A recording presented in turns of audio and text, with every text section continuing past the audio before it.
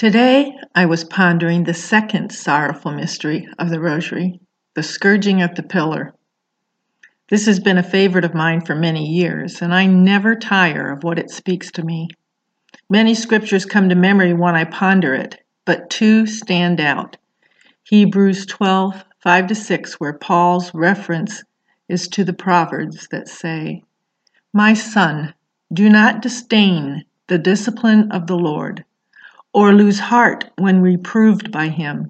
For whom the Lord loves, he disciplines.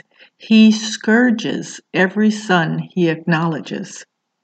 Then there's Isaiah 53, 4-5. It says, "Yet it was our pain that he bore, our sufferings he endured. We thought of him as stricken, struck down by God and afflicted.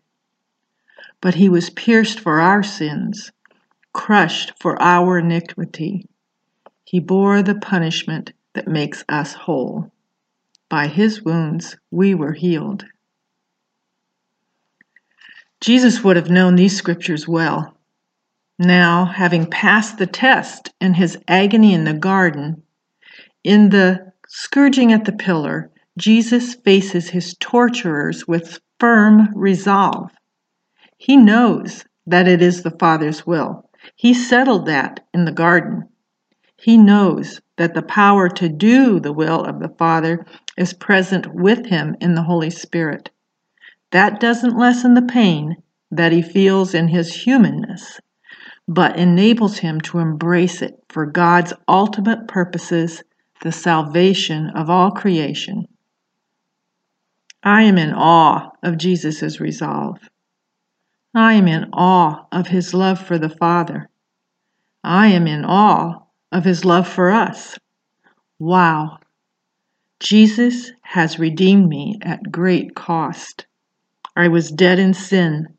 He has given me a chance to choose life in the Spirit if I am willing to die to the flesh by rejecting sin. Am I willing to embrace the discipline of the Father?